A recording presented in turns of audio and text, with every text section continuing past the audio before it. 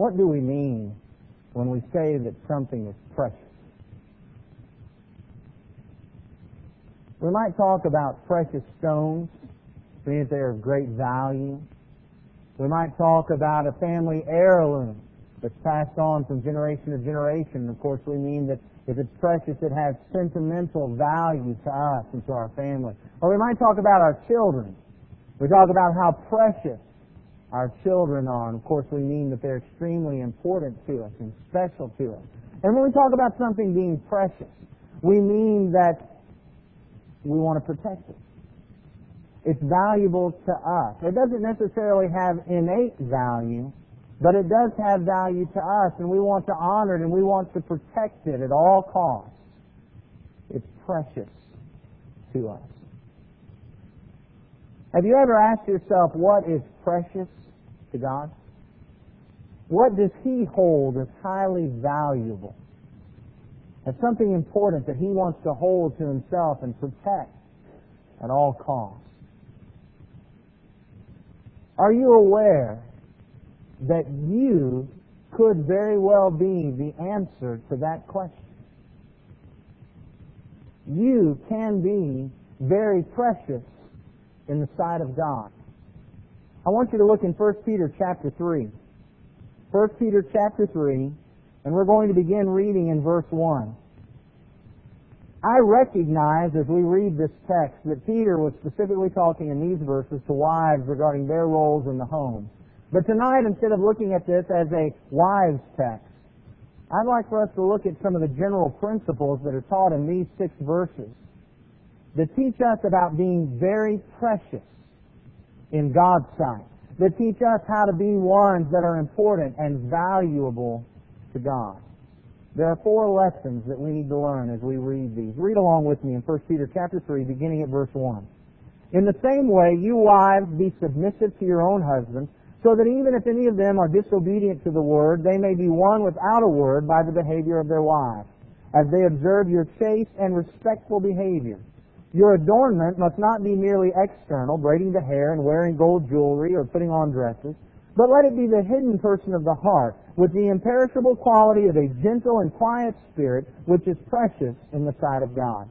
For in this way in former times the holy women also, who hoped in God, used to adorn themselves, being submissive to their own husbands, just as Sarah obeyed Abraham, calling him Lord, and you have become her children if you do what is right, without being frightened by any fear. As we examine this text, I want you to notice the very first key about being precious in the sight of God. If you want to be precious in God's sight, then the first thing you have to learn is do not focus on outward appearances. In 1 Peter chapter 3 and verse 3, it says, your adornment must not be merely external, braiding the hair and wearing gold jewelry or putting on dresses. We live in a society that is externally and outwardly focused. We live in a society that says when it comes to beauty, prestige, and wealth, if you've got it, flaunt it. That's what they tell us. If you want people to know how prestigious and powerful you are, then you can purchase any number of power clothes items.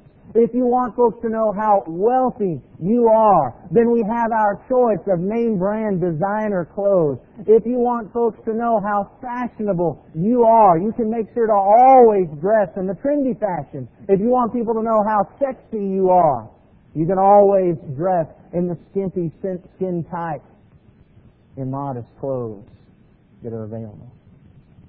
And when we dress in these ways, focusing on the outward and on the externals, the folks in our society just eat it up. They love it. They'll pay attention to us. We'll stand out in the crowd and they'll look up to us and they'll honor us and they'll praise us. But we won't be very precious in the sight of God. In Luke chapter 16 and verse 15. Luke chapter 16 and verse 15, Jesus said to them, Luke 16:15, you are those who justify yourselves in the sight of men, but God knows your hearts, for that which is highly esteemed among men is detestable in the sight of God. The things that our world and our society esteems, God does not esteem. And He does not look highly on those things. And so we must not focus on the outward appearance. Now, do not get me wrong. I am not saying that the Christian must look as out of fashion and as ugly and as awful as we possibly can. That's not the answer to the issue with which we are dealing. In fact, those who strive to live in that way are making the same mistake that those who try to be as trendy and as sexy and as powerful looking as they possibly can. They're making the very same mistake, just at the opposite end of the spectrum. What are they doing?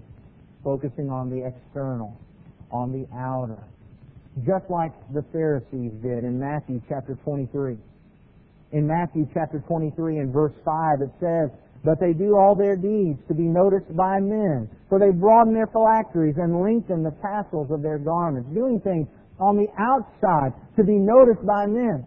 But notice also in chapter 23, beginning at verse 25, "Woe to you, scribes and Pharisees, hypocrites! For you clean the outside of the cup and of the dish, but inside they're full of robbery and self-indulgence. You blind Pharisee, first clean the inside of the cup and of the dish, so that the outside of it may become clean also. Woe to you, scribes and Pharisees, hypocrites! For you're like whitewashed tombs, which on the outside appear beautiful, but inside they're full of dead men's bones and all uncleanness. So you too outwardly appear righteous to men, but inwardly you're full of hypocrisy and lawlessness." This is what happens when we focus on the external. We might look good on the outside, but the inside gets neglected. How are we supposed to dress? We're supposed to dress in whatever way causes folks to look to the Lord and glorify Him. You can look in Matthew chapter 5 and verse 16. It says in Matthew chapter 5 and verse 16, "Let your light shine before men in such a way that they may see your good works and glorify your Father who is in heaven." Don't focus on the externals. Don't focus on the outward appearance. Just live in such a way that folks can see you and see God. And when we do that, we will be very precious in God's sight. As we turn back to 1 Peter chapter 3, verses 1 through 6, we actually see the opposite. That instead of focusing on the external, if we want to be very precious in the sight of God, then what we need to put our emphasis on and the place in which we need to focus is the hidden person of the heart. There in 1 Peter chapter 3 and verse 4 it says, "Instead of letting it be the braiding of the hair and wearing of gold jewelry and putting on dresses, let it be the hidden person of the heart, with the imperishable quality of a gentle and quiet spirit, which is precious in the sight of God." Focus on the inner man, on the inner person, with a gentle and quiet spirit, which is incorruptible, imperishable. Spirit here, according to Strong's Enhanced Lexicon, is the idea of the disposition or influence that fills or governs one's soul. So what we need to be focusing on is our soul, our spirit. And it needs to be governed with gentleness and quietness and meekness. What does that mean? Well, Peter provides an example of some who are living with gentle and quiet spirit. He provides here, of course, because he's talking about wives and the way they're supposed to be living, he uses wives who live properly as an example of having this gentle and quiet spirit. He says, "For in this way, in former times," verse 5, "the holy women also who hoped in God used to adorn themselves, being submissive to their husbands, just as Sarah obeyed Abraham, calling him Lord. And you become her children if you do what is right without being frightened by any fear." Let's contrast that with the opposite found in Proverbs chapter 7 and verse 10. In Proverbs chapter 7 and verse 10, we find a woman, it says, "Behold," in Proverbs 7:10, "a woman comes to meet and dressed as a harlot and cunning of heart. She is boisterous and rebellious, and her feet do not remain at home." Here's the opposite. What do we learn as we look at these contrasts here? We learn that the idea of gentleness and quietness is the idea of submissively accepting the role that God has given us. The opposite of that would be to boisterously and rebelliously turn away from it. to go our own way, to look for our own rights and our own desires, and to be self-absorbed and focus on self-promotion and self-assertion. But the gentle and quiet spirit is the one that humbly, meekly, gently, quietly accepts the role and command that God has given us. No matter who you are, no matter where you live, having a gentle and quiet spirit means submitting to what God has given you to do through His Word. We need to recognize and understand that gentleness, quietness, meekness, as some translations put it, does not equal weakness. It is not the idea of living the way we live simply because we can't live any other way. It's not the idea of submitting because I can't help but submit. We consider our contrasting women in these two passages in 1 Peter chapter 3 and in Proverbs chapter 7. And what do we learn? Every woman in the world has the power to be that woman in Proverbs 7. Every woman out there can be boisterous and rebellious and her feet not stay at home and living that life that doesn't submit. That's within their power. But Peter points out that they need to choose to control themselves. And that's exactly where we are. In every walk of life, we all have the power to rebel against what God has set forth before us. We all have the power to be boisterous and rebellious and not allow our feet to stay in God's home. We can all go off and do what we want. We can promote ourselves. We can assert ourselves, focus on our rights and on our desires. But what God has said is we need to have this gentle and quiet spirit. We need to rein in our will and focus our strength not on asserting ourselves, but on submitting ourselves to God and to His will. Following what it says in James chapter 1 and verse 19. This you know, James 1:19, this you know, my beloved brethren, everyone must be quick to hear, slow to speak, slow to anger. In our relationship with God, it is our responsibility to be quick to hear God, but slow to speak and slow to anger. And brethren, as we look at 1 Peter chapter 3, verses 1 through 6, Peter said that this beauty has an imperishable quality. This adornment is imperishable. It's incorruptible. The beauty upon which our society focuses fades and falls apart and fails.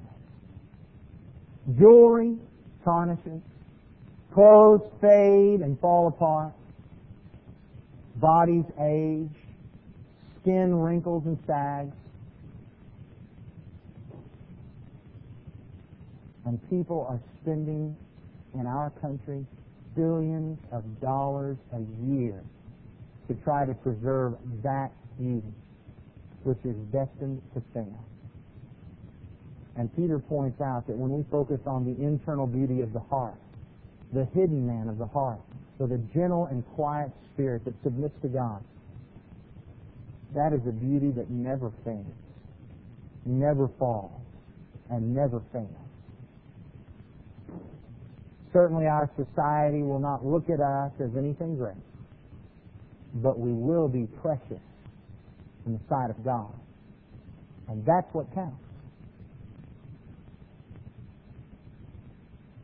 If we go back to 1 Peter chapter 3, the third lesson that we learn is that if we want to be precious in the sight of God, we need to have chaste conduct. Peter, as he was writing to these wives, he said to them, talking about their husbands, as they observe your chaste and respectful behavior. Paul, as he wrote a similar passage in 1 Timothy chapter 2 and verse 10, beginning in verse 9, he says, likewise I want women to adorn themselves with proper clothing, modestly and discreetly, not with braided hair and gold or pearls or costly garments, but rather by means of good works, as is proper for women making a claim to godliness. If we're going to be precious in the sight of God, we need to adorn ourselves with chaste conduct, with good, pure works. We need to live in purity. This is so much more than just making sure we go to church This means that we live in such a way that people cannot question our chastity. They cannot question our morality, our purity. This affects the way we dress. This affects the way we walk. This affects the way we talk. This affects the way we behave in every aspect of our lives. We must be governed by chaste conduct. We recognize that means we need to dress modestly. But it also points out, ladies, don't be flirtatious. Don't give a reason to arouse someone. Don't be caught in a situation that's questionable, that provides for the lusts of the flesh. And not only make sure that you maintain your purity, live and act and dress in such a way that those who come in contact with you are not tempted to fall from theirs. But chastity and good conduct is not just an issue for the ladies, but it's also for us men. Those tight clothes that accentuate the physique, catcalling, whistling at the women, we can't have that. Walking down the hallway in such a way to make sure that you can brush up against a woman or catch a glimpse of something that you're not supposed to see. These things are unchaste and impure, and we need to remove that from our lives. This word is used in 1 John chapter 3 and verse 3. In 1 John chapter 3 and verse 3, John says, "Everyone who has this hope fixed on Him purifies himself just as He is pure." Everyone who has the hope in Christ, fixed on Christ, purifies himself just as He is pure. That's the same word as the chaste in 1 Peter chapter 3. Here is our standard for purity, our standard for chaste conduct, Jesus the Christ. How do we compare to Him? How would we act if He was right here by us? Would we have to try to cover up some body part that's exposed? Would we have to change the way we talk and the way we behave and the way we sit and the way we walk? Would we be trying to get away because He just makes us feel uncomfortable? Or would rather we be glad that Jesus is there with us because we're wanting to purify ourselves and be like He is pure? We need to be precious in God's sight. And we become precious, valuable, important to God when we're conducting ourselves with chaste conduct. One final lesson that we gather from 1 Peter chapter 3. And this is really the crux of the matter if you go back to the chapter there. We recognize when it comes to some of the issues that this has brought up, that we at times might like to set up standards that God never set up. Draw lines that God never drew. And certainly those kind of things might be easier for us when we deal with the issues of congregational fellowship and discipline, when it comes to issues of modesty and morality and purity. And yet God didn't set up those kind of standards. He didn't set up those kind of lines. But here in 1 Peter chapter 3, He demonstrates what the issue really is. And brethren, it is far more frightening than the opinionated arguments that we have about hemlines and necklines. Because when we look in 1 Peter chapter 3, we'll notice what this purity is based on. In 1 Peter chapter 3 and verse 5, as Peter described these women that were adorning themselves just as God wanted them to be adorned, with a gentle and quiet spirit. Why did they do it? Verse 5, "For in this way, in former times, the holy women also, who hoped in God." You've got the New King James Version, it says they trusted God. When we deal with the issues of purity, modesty, morality, and chastity, these are not issues of drawing lines and checking boxes and making sure we're just going so far. This is all about, do we really trust God? Because the ones who really trust God adorn themselves properly. And we may at times argue that the way we dress and the way we walk and the way we behave doesn't matter. After all, I'm still going to church. I still trust God. What this passage says is, if I am not living with purity, I do not trust God. The question is, do we trust God? Do we trust His way? Or is there a part of us that fears that if I do things God's way, if I live with God's morality, if I live with God's purity and God's chastity, and I allow Jesus to be my standard for how I live and walk and move and talk and behave, I'll miss out on something? Because that is what so many people today are afraid of. I'm going to miss out on all that the world has to offer. Brethren, let me tell you what the world has to offer. Eternal damnation in hell. And that's it. But being precious in the sight of God brings grace and eternal life. And you don't want to miss out on that. You can be the answer to this question, what is precious in the sight of God? You can be the answer. But in order to do that, you must turn your focus away from the externals and put your focus on the internal, hidden person of the heart. Allowing that to affect your life, producing purity, morality, and chastity. But you're only going to do it if you really trust God. Do you believe that God's way is best? If so, the other things will fall into place. Would you pull out your songbook, please?